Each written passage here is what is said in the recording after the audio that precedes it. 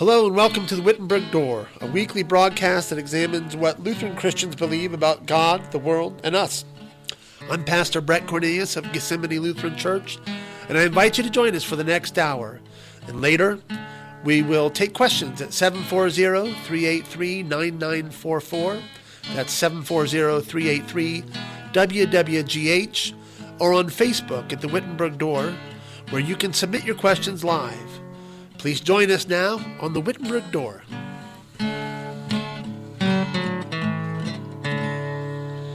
Hello, good Friday morning, everyone. It's time for some good news. I'm Pastor Brett Cornelius of Gethsemane Lutheran Church, and with me, as always, is my friend and bodyguard, Alan Dean. Say good morning, Alan. Good morning.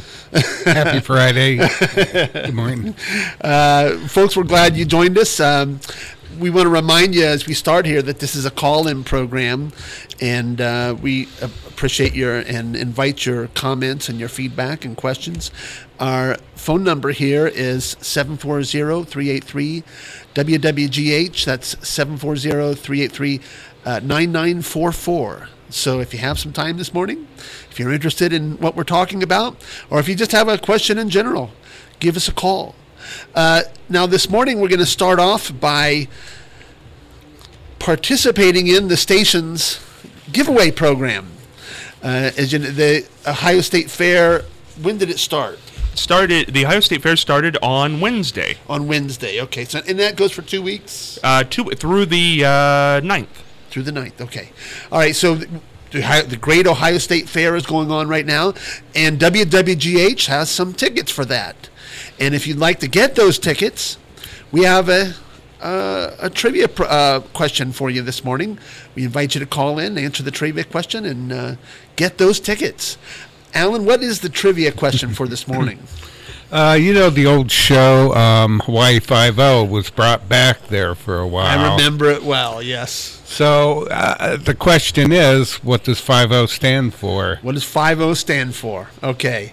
So in the TV show Hawaii Five-0, what was the 5-0 for? That's right, and they have until the end of the hour to call in and Scott tell us. is with us. I'm sorry, yes. No, Scott I'm here this morning. Yes, and they have until the end of the hour to answer that question on the air. 740. Because Alan knows the answer. And he'll be able to tip it off. And Alan's going to be the judge, jury, and what else? I went to judge executioner. And juror, not the executioner. Going to execute the giving away of the tickets, I guess. That's right. That way. All right, very good. Well, folks, we do have some news for you this morning. We're going to discuss some things that are going on in the news, and then later we're going to talk about the good news that's offered to us in Holy Scripture. So this morning, I want to first talk about this story. I'm sure most of you have heard about it. Oh, we might have the trivia question here. Might have the answer. Go ahead, caller. Hello? Hello. Hi, I know the answer, I think. You know the answer. Okay. Well, what's the answer? Is it because Hawaii was the 50th state? Is that it? Yes, it is. That's it. All right. Good. Very good. What's your name, ma'am? It's Jennifer Vargo? Jennifer Vargo? Yes. Okay, Jennifer, you have 2 tickets to the Ohio State Fair that are good through August the 9th, courtesy of Wittenberg's Door. You can pick those up any day between 10 a.m. and 3 p.m. weekdays here at the station in the mall. Sounds great. I really appreciate it, and I really enjoy your guys' show. Thank you. Congratulations. Thanks, you. Have a blessed day. All right, you too. Thank you. Be blessed. All right, very good. So somebody's going to the Ohio State Fair. That's great. Happy Ohio State Fair, Jennifer. Okay, yeah. Now, here's kind of turning a little bit here. Our story this week is about Cecil the lion. I'm sure you've all heard about this story. A Minnesota dentist and an avid hunter went on a safari to Zimbabwe, and he ended up poaching a lion that was protected by the wildlife laws in a preserve within the country. And that lion, famous lion Cecil, had a GPS locator, and his habits were being studied. He was a protected animal, and somehow the hunter lured this lion from the preserve and then shot him with a bow and arrow, killed him. The doctor proudly had his picture taken with the lion, and somehow it became known through social media. When people learned of the killing of this lion, especially here in America, social media lit up. It was one of those cases where moral outrage took on a life of its own. The story was covered on all the major networks and media outlets. Commentators freely offered their opinion and judgment about the killing of this lion. And some activists even went to his place of business to publicly shame the dentist. Now we know that his business has been closed down. He closed his office. And he's wanted by officials in Zimbabwe. The thing that nobody is saying is, judge not lest ye be judged. This dentist is being judged. And in a way, rightly so. Now, of course, he did break the laws of Zimbabwe, and he should be held accountable. There's a reason for these laws, and a reason to protect certain wildlife. What he did was wrong. But remember, folks, we're talking about a lion. Compare what this dentist did to what is happening every day in abortion clinics throughout the country. It's somewhere around 56 million now. 56 million children have been killed.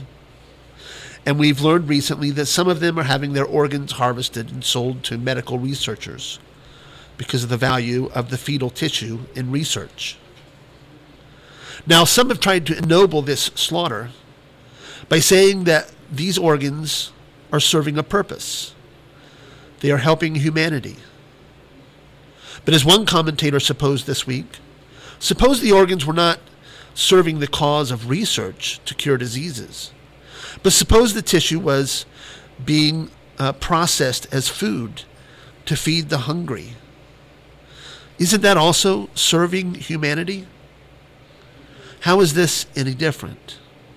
How are we essentially different from the Nazi doctors who used the suffering of the Jews in their medical research? Where is the moral outrage over the killing of 56 million innocent lives? Of course, it's not up to us, either in the case of this dentist or in the case of the aborted child, to take the law into our own hands. That's for the proper authorities. But perhaps we can use this as a teachable moment. Call upon our representatives to ban this barbaric and cruel practice of abortion. And maybe when we're thinking about this doctor and his guilt, we can pause a moment and think about our own guilt. Maybe we can consider the day when we will face God's judgment and ask ourselves, what hope do we have? For a lion has been slain, not an irrational, instinctual lion, but the Lion of Judah. He who was born in the flesh, the totally innocent one, and who was brought before the bar of God's judgment in your place, Jesus Christ. He is, as the scriptures say, the Lion of Judah. But he went to his death as a lamb, the Lamb of God. But because he is the Lion of Judah, death could not hold him. On the third day he rose again, he ascended into heaven, and sits now at the right hand of God. He will come again to judge the living and the dead. This is not a lion who seeks to tear apart, limb from limb, all those he comes upon. This is a lion who wants to save you, to protect you, to preserve your life from sin and death. And this he has done by his life, death, and resurrection. And he calls you to repentance and faith so that you might also live. Amen. Yeah. When you sense the moral outrage of God's law toward your sin, flee to this lion, for he will rescue and save you. Amen. Amen. Amen. Okay. I know we covered the abortion topic last week as well when we learned about the proceedings at some of the Planned Parenthood clinics. Mm-hmm. But I thought that the juxtaposition of these two stories, Cecil the Lion and this story of Planned Parenthood harvesting these organs and selling them. It was a pretty interesting contrast in the way that the public has reacted to these two stories. So, okay, very good. Well, folks, we not only have news today, but we have some good news. We're going to remind you again that this is a call-in program. Our number here is 740-383-WWGH. That's 383-9944. And if you'd like to call with a comment or question, we're also on Facebook, by the way. You can go to our Facebook page, The Wittenberg Door, and post your questions there. We'll be, if you do it now or in the next hour, we'll be happy to take those questions on as well. So give us a call or post on Facebook, and we'll be happy to address your questions or comments. Very good. Good. Alan, what are our lessons for this week? We have the introit, which, folks, the introit in our divine service kind of serves the function as the first prayer of God's people, the things that we call upon God for. And so our introit this week is what, Alan? This is from the book of Psalms, the 54th chapter. Behold, God is my helper. The Lord is the upholder of my life. He will return the evil to my enemies. In your faithfulness, put an end to them. O God, save me by your name, and vindicate me by your might. O God, hear my prayer. Give ear to the words of my mouth. For strangers have risen against me. Ruthless men seek my life. They do not set God before themselves. For he has delivered me from every trouble, and my eye has looked in triumph on my enemies. And glory be to the Father, and to the Son, and to the Holy Spirit, as it was in the beginning, is now, and will be forever. Amen. Behold, God is my helper. The Lord is the upholder of my life. He will return the evil to my enemies, and your faithfulness put an end to them. You know, in these Psalms, in the book of Psalms, you often encounter not only the prayers of the psalmist, which the Psalms are primarily their prayers.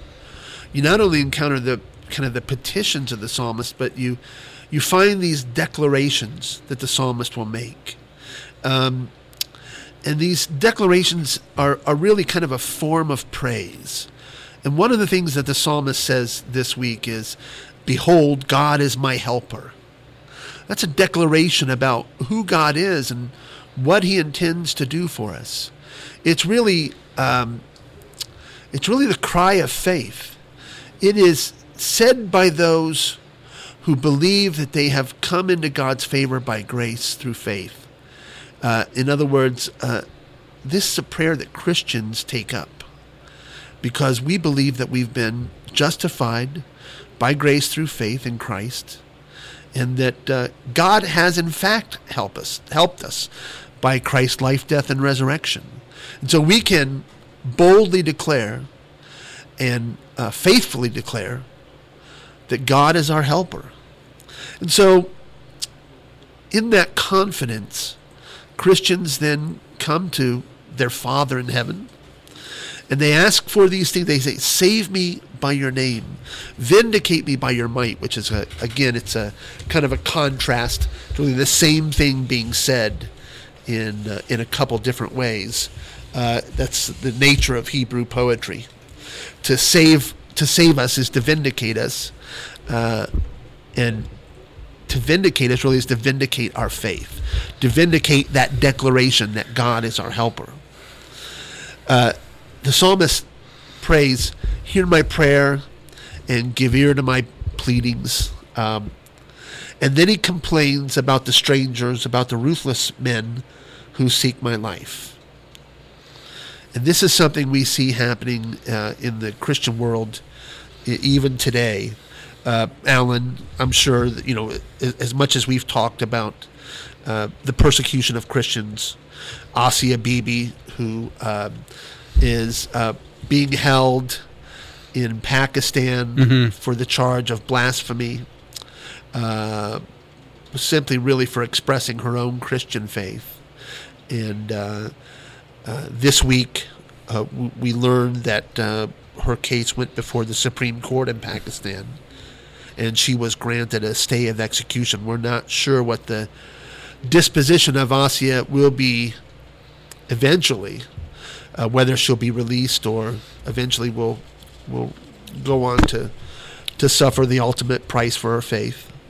We pray that she'll be released. We pray that, even as the psalmist prays here, save me and vindicate, we pray that Asia will be saved and that her faith will be vindicated. We know that's ultimately true in Christ. Since Christ has died and rose again, our common faith has been vindicated by the resurrection of Christ and will be vindicated on the day of his return. But we think of all the others, Saeed Abedini, who's being held in Iran. We think of Syrian and Iraqi Christians who are literally being wiped off the map in those war-torn countries. Oh, yeah. And we pray for them, that God would save them, that God would vindicate their faith, that these strangers, these ruthless men who have risen up against them and are seeking their life would be stopped, and that they would be protected from these ruthless men. And we know that that's ultimately true in Christ. And remember, folks, that in the Psalms, when you hear the psalmist praying, you are hearing the anointed one praying. The Psalms are written by David.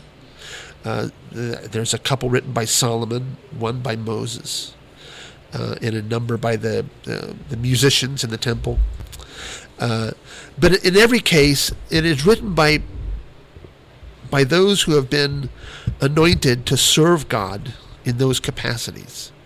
And the anointing itself always points us to the Christ, so that really what we're seeing in the Psalms is not just David or Solomon or the temple musicians praying, but we're hearing Christ pray.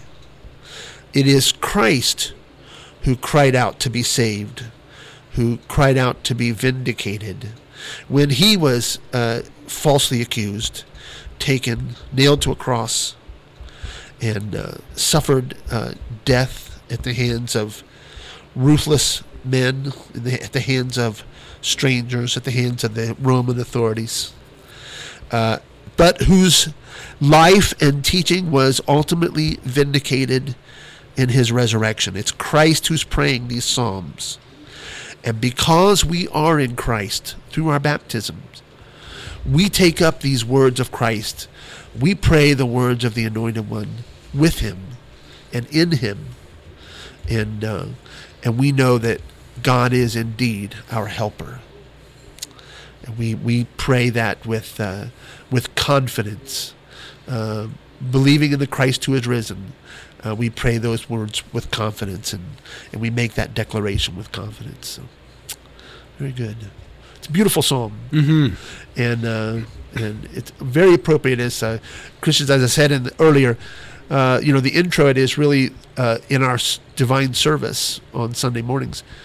It's the first prayer offered by us all together, spoken responsively and ascending to God. God hears the prayers of the saints in those moments. What a wonderful privilege that is, for God to give ear to our prayers. So, okay, very good. So then we have the intro, kind of sets the tone for the day, and then we have the Old Testament lesson. Now, where's the Old Testament lesson from, Alan? It's 2 Samuel, chapter 22. Okay, great. And tell us what that says. With the merciful, you show yourself merciful. With the blameless man, you show yourself blameless. With the purified, you deal purely. And with the crooked, you make yourself seem torturous. You save a humble people, but your eyes are on the haughty to bring them down. For you are my lamp, O Lord, and my God lightens my darkness. For by you I can run against a troop, and be my God I can leap over a wall. This God, his way is perfect. The word of the Lord proves true. He is a shield for all those who take refuge in him. For who is God but the Lord, and who is a rock except our God? This God is my strong refuge, and he has made my ways blameless. He made my feet like the feet of a deer, and set me secure on the heights. This is the word of the Lord. Thanks be to God. Thanks be to God. Yeah. Now, here in this Old Testament lesson, this is the end of David's life, King David. King David, who has written most of the Psalms, and you notice that. What is one thing you notice about this lesson, Alan? What does this sound like? These words of David. Kind of sounds like a psalm, doesn't it? Yeah, it does. Yeah. In fact, this is a psalm. We find these words of David both in the Psalms and in 2 Samuel here as David is. These are kind of like the last words of David. This is his last confession. This is an old man at the end of his life who wants to express his gratitude toward God for all the deliverance that God has provided, for the salvation that David has experienced. And so really what David here is doing is he's confessing what he knows about God in these words inspired by the Holy Spirit. What David is saying is, in a lifetime of hearing God's word and being saved by God, this is what I know, right? So what does he know? What does David know about God? David first knows here that God's way is perfect. There's nothing that God can be blamed for. We often have that instinct in us when something goes wrong, don't we? To want to kind of blame God for what's happening in our lives. We know that all things that God does is good and is meant for the good of his people. So God's way is perfect. That's one of the things that David knows. Another thing that David knows is that God is a rock. He's a strong refuge. And it's interesting that in David's life he experienced this so many times. Before he became king, after he was anointed by Samuel, but before he was recognized by Israel as the anointed one that God had chosen, David spent a good deal of his life on the run. He had an enemy in the previous king, Saul, who probably understood that David was to be the next king. He didn't know that God was going to take the kingdom away from him. Samuel had told him that. And so Saul spent the last years of his monarchy pursuing David and trying to put David to death. And in every case, God protected him, watched over him. Many of those days David spent in these, what were called these strongholds, which were these caves, these rocks. There are some pretty famous examples of the way people would take refuge. For instance, one of the refuges of Edom, the Edomites, was a place called Petra, which is a Greek word that means rock. And their city, Petra, was in the mountainside, and it was a strong fortress to flee to. And David experienced that in the strongholds of Judah. There were places like that where he could go in these caves and be protected from the enemy. Many times you see these armies of Israel would seek refuge as a fortress in these caves and in these mountains. And so what David is confessing is God is the refuge. God is the mountain. God is the rock. He uses all these military terms to describe God. He says that God is a shield, a strong refuge. And we see the martial glory of Jehovah of God in these verses. And so, as a rock and as a refuge, he is a refuge for all who turn to him. He's the one who turns no one away. We're reminded and comforted by these promises of Christ in John chapter 6 when he says, no one can come to me unless the Father who sent me draws him, and the one who comes to me I will never turn away. In other words, what Christ promises to do, our rock, our refuge, what he promises to do is to shelter us, to watch over us, to be our shield and buckler. Again, there's that martial language that's being used. Another thing that David here says is, one of the things he confesses, what he knows about God, is that the word of the Lord is true. God's word is true. And so he takes comfort, he takes refuge, even in the words that God speaks. The words that the Christ speaks. The words that David knows that he has spoken, inspired by the Holy Spirit. He takes refuge in the Scriptures.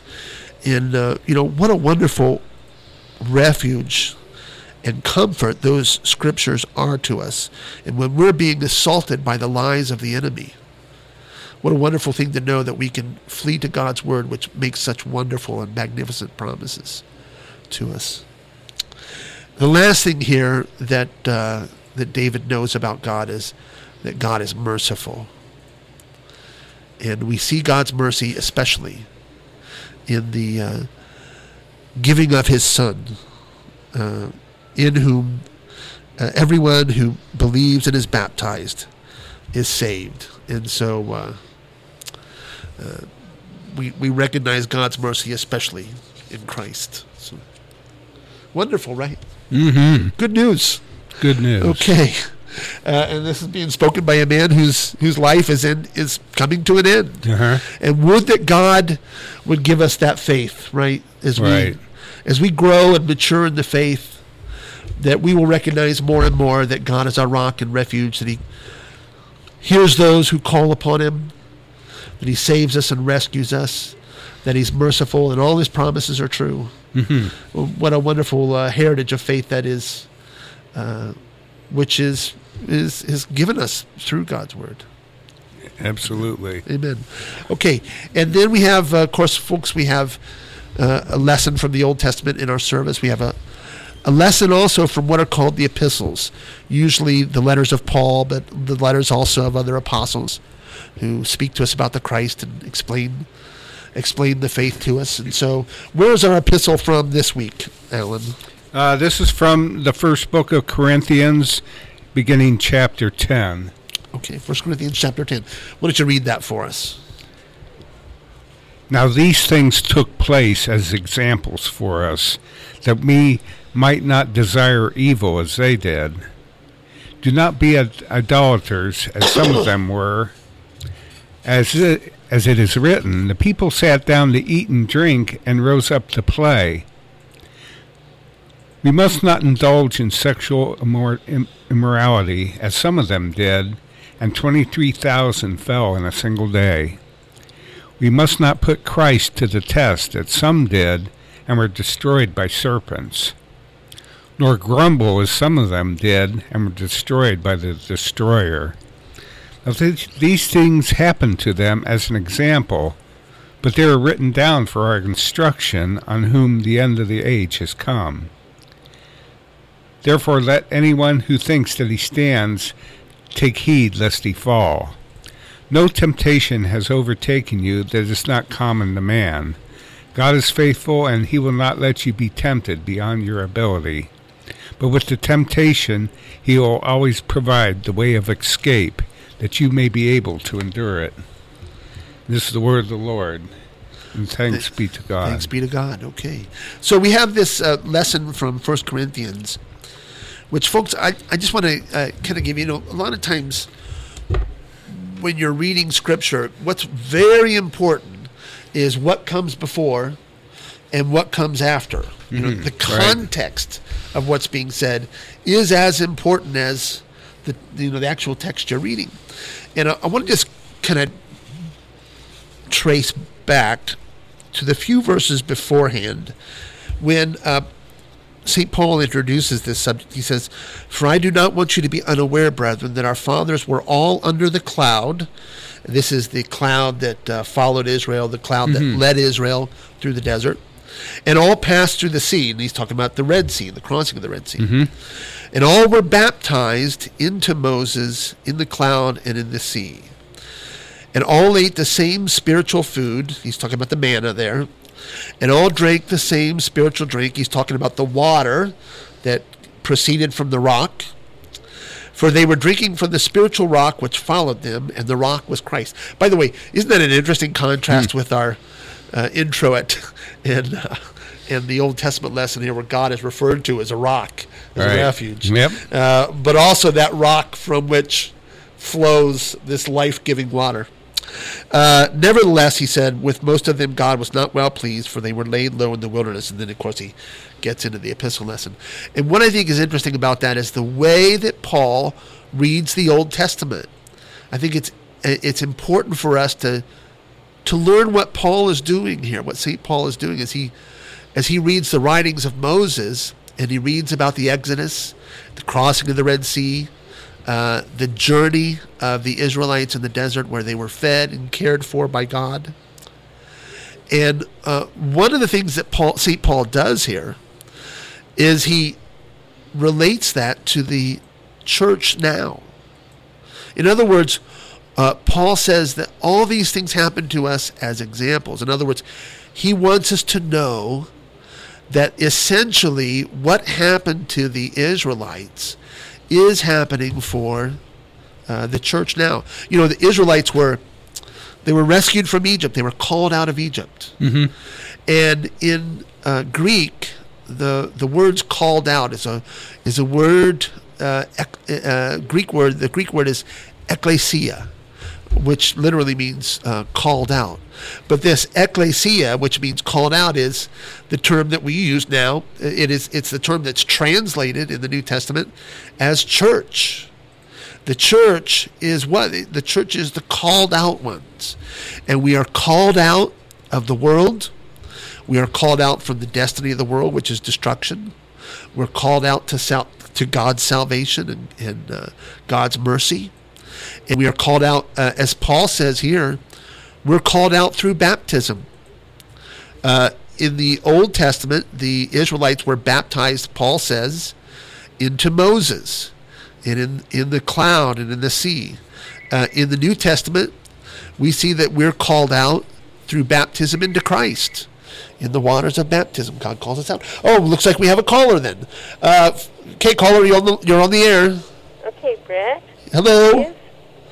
Welcome. How are you doing? I'm doing fine. I called last week. Oh, good. Well, glad to have you call back. Well, I listened to your show. It's a very, very good show. Thank you. Or program, I mean. Not show, you can't see it. But anyway, you were talking about the miracles of the parting of the Red Sea and so forth. Uh-huh.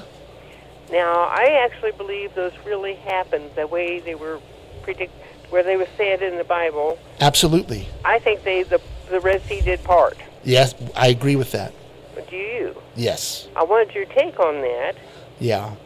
I know there are churches who teach that it didn't happen, that they're kind of That's like a poetic thing. Myths or legends, right, yeah. Like a proverb type thing, or like a fable. Aesop's fables that are meant to teach some kind of lesson. Yeah. No, but we don't believe that. I really think it really happened. We agree with you. We believe it happened as well. Okay, and I have a question. Okay. I've listened to a lot of all-night talk shows, Yeah. and they're saying that the moon used to be part of the planet Earth. I'm sorry. Could you speak just a little bit louder? Louder? Okay. He's turning you up. Okay, very good. Thank you. Could you repeat that? I'm sorry. Go ahead. Okay. They say, a lot of the scientists and so forth say that the moon used to be part of the planet Earth. Yeah. It was knocked off and thrown into heaven. Now, I don't know, but the thing is, I think God created the heavens and the earth, and the moon was created as it is now. Yeah. What do you think? Well, I Or agree you with do. you again. Genesis chapter 1, it says that God created the moon and the sun and all the host of heaven to give light believe on the that. earth.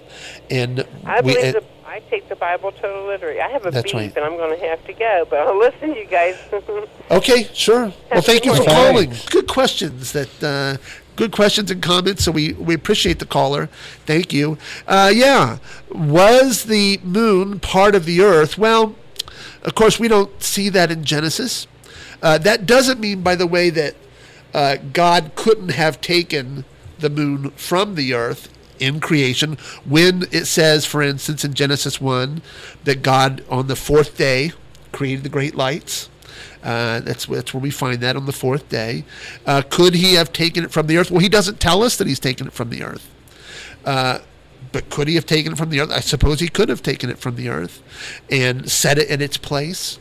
I would agree with the caller. I think what the caller may be trying to say is that it was that at some point during time, the moon and the earth separated and kind of evolved. That the moon evolved away from the earth, I guess.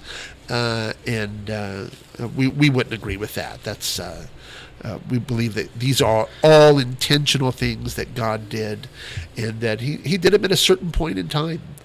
That created the sun, created the moon, created all the stars. Did He take them all from the earth? I don't think so. I don't know. If there's material that the scientists, if they say that, the material on Earth and on the moon, we've been to the moon. We've certainly been able to test its surface and look at its chemical makeup. And if they're seeing similarities between the two and have concluded that at one point the moon was part of the Earth, I don't think that Scripture necessarily rejects that. If we are careful to say that this happened just as God said on the fourth day, and that God made the moon and the sun and the stars all together. So, where did He take the material to create the moon? Well, we don't know. No. We just know that He did, and so we believe what God's Word says. So, a good question. And thank you, caller, for that question. Folks, if you do have a question or comment, our number is 740-383-9944. And we invite you also to call with your comments and questions, or post them on our Facebook page, the Wittenberg Door on Facebook. Okay, so going back to this lesson here in the epistles, there's this background of our baptism that Paul is saying, look, they were baptized, you too are baptized. They ate the same spiritual food. You too are sharing together in this food that God provides. And Alan, what is this food that God provides, and where does He provide it? That's a good question. In the church's life. Oh, okay. Where is our food that we receive? Where is our table that we come to? And that's communion. Yeah, the Lord's Supper. Yeah. Right? And so we too are having this manna from heaven. Jesus in His body and blood comes to us and feeds us and gives us life. Rescues us by giving us the things that we need, and one of the things we need most is His forgiveness and mercy. And so He died for us, He rose again for us, and that death and resurrection is our life, and that it is His body and blood that suffered on the cross for us that is being given to us in this holy food. And so what Paul now is the point that Paul is going to make is that they had baptism. They had the Lord's Supper. They had a supper of sorts. They had a Christ who was following them, that rock that followed them, that rock that preserved them. And yet, with all the benefits that God had provided for them, they turned away. They turned to idolatry. They turned to sexual immorality. they turned to grumbling and ingratitude. In other words, they abused the mercy that God had given them by calling them out of Egypt, by calling them to be a distinct nation and to be different than the nations. And the point that Paul is making here is that the church is called out to be different, that we're to live lives that please God.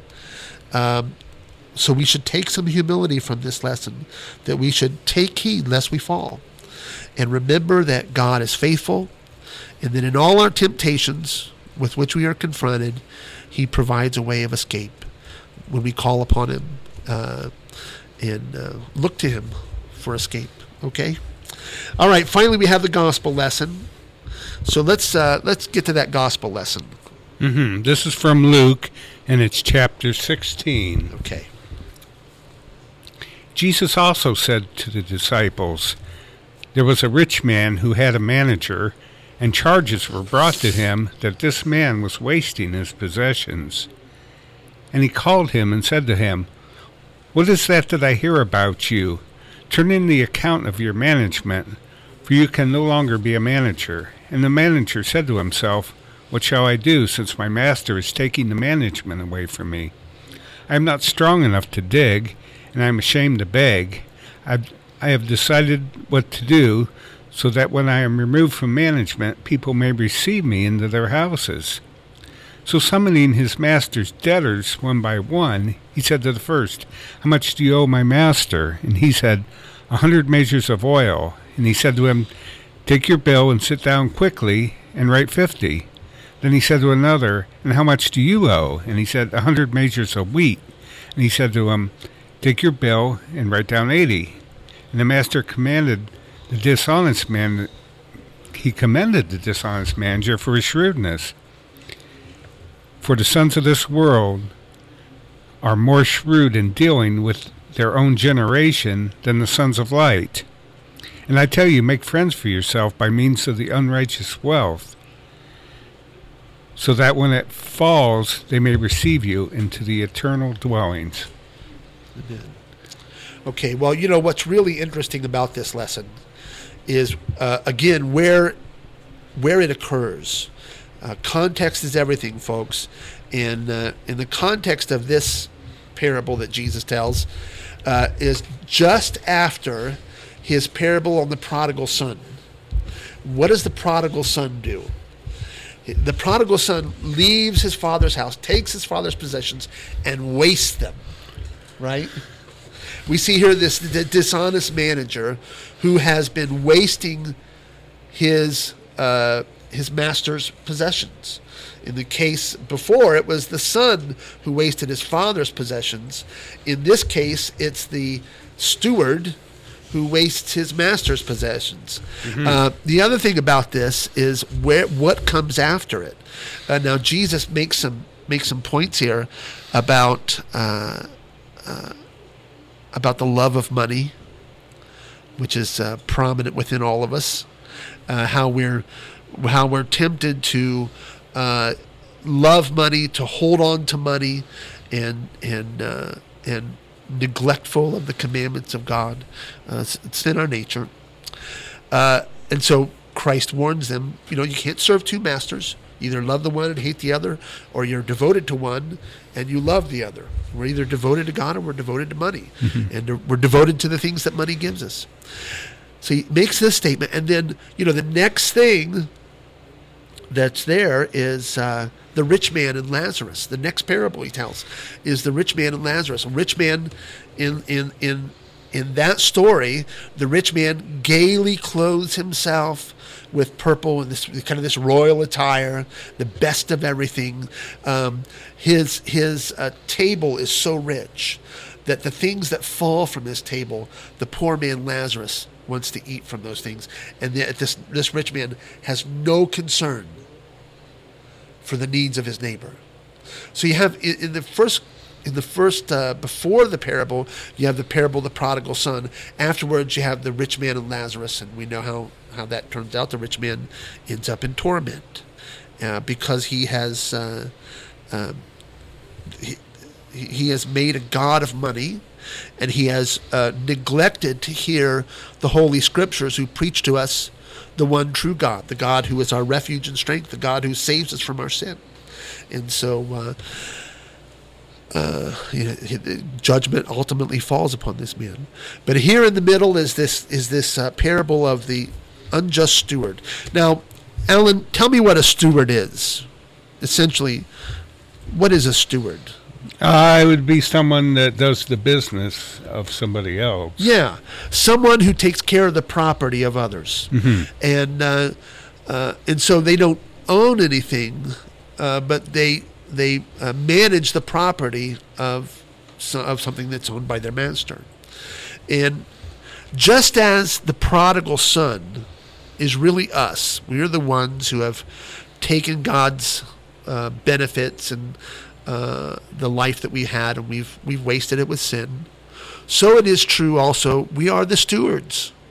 We are the ones who have been given great gifts from God, we are the ones who have been given life and are held to account for our life and the things that God has given us.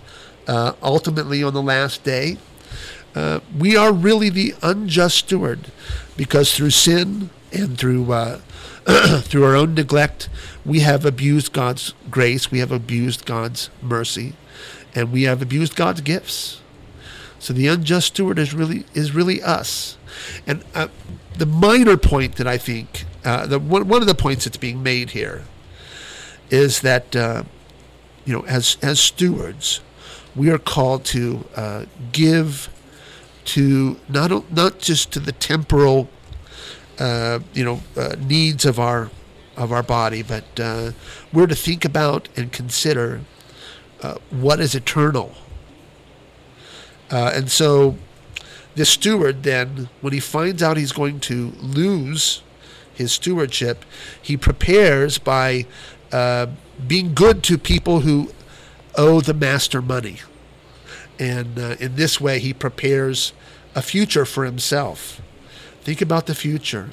Don't be so concerned about the day-to-day life that you don't remember that we are eternal creatures who will live on. And so how do we do that? We turn to Christ, who, by the way, where is the gospel in all this? Where's the good news? It's that, in a way, Christ himself is the steward, who is in our debt, is providing relief for us, and providing an eternal home for us. He is, in a way, the one who comes to us and says, "How much do you owe the master?" And when we say we owe him everything, and we're badly in debt to him, Christ is the one who pays that debt for us, who provides an eternal home for us by his life, death, and resurrection. Well, folks, the time has come. It's time to go. We thank you for joining us today. We hope that you'll join us again next week. This broadcast is redone on Sunday mornings at 9 and Wednesday nights at 7 p.m. And so if you'd like to rehear the broadcast, be sure to join in. And if you do have a question or comment you'd like to make about today's show, be sure to comment or question us on Facebook at the Wittenberg Door. And Alan, thanks again for being here today. Thanks, Scott, for taking the controls. And folks, we look forward to being with you again next Friday morning on the Wittenberg Door.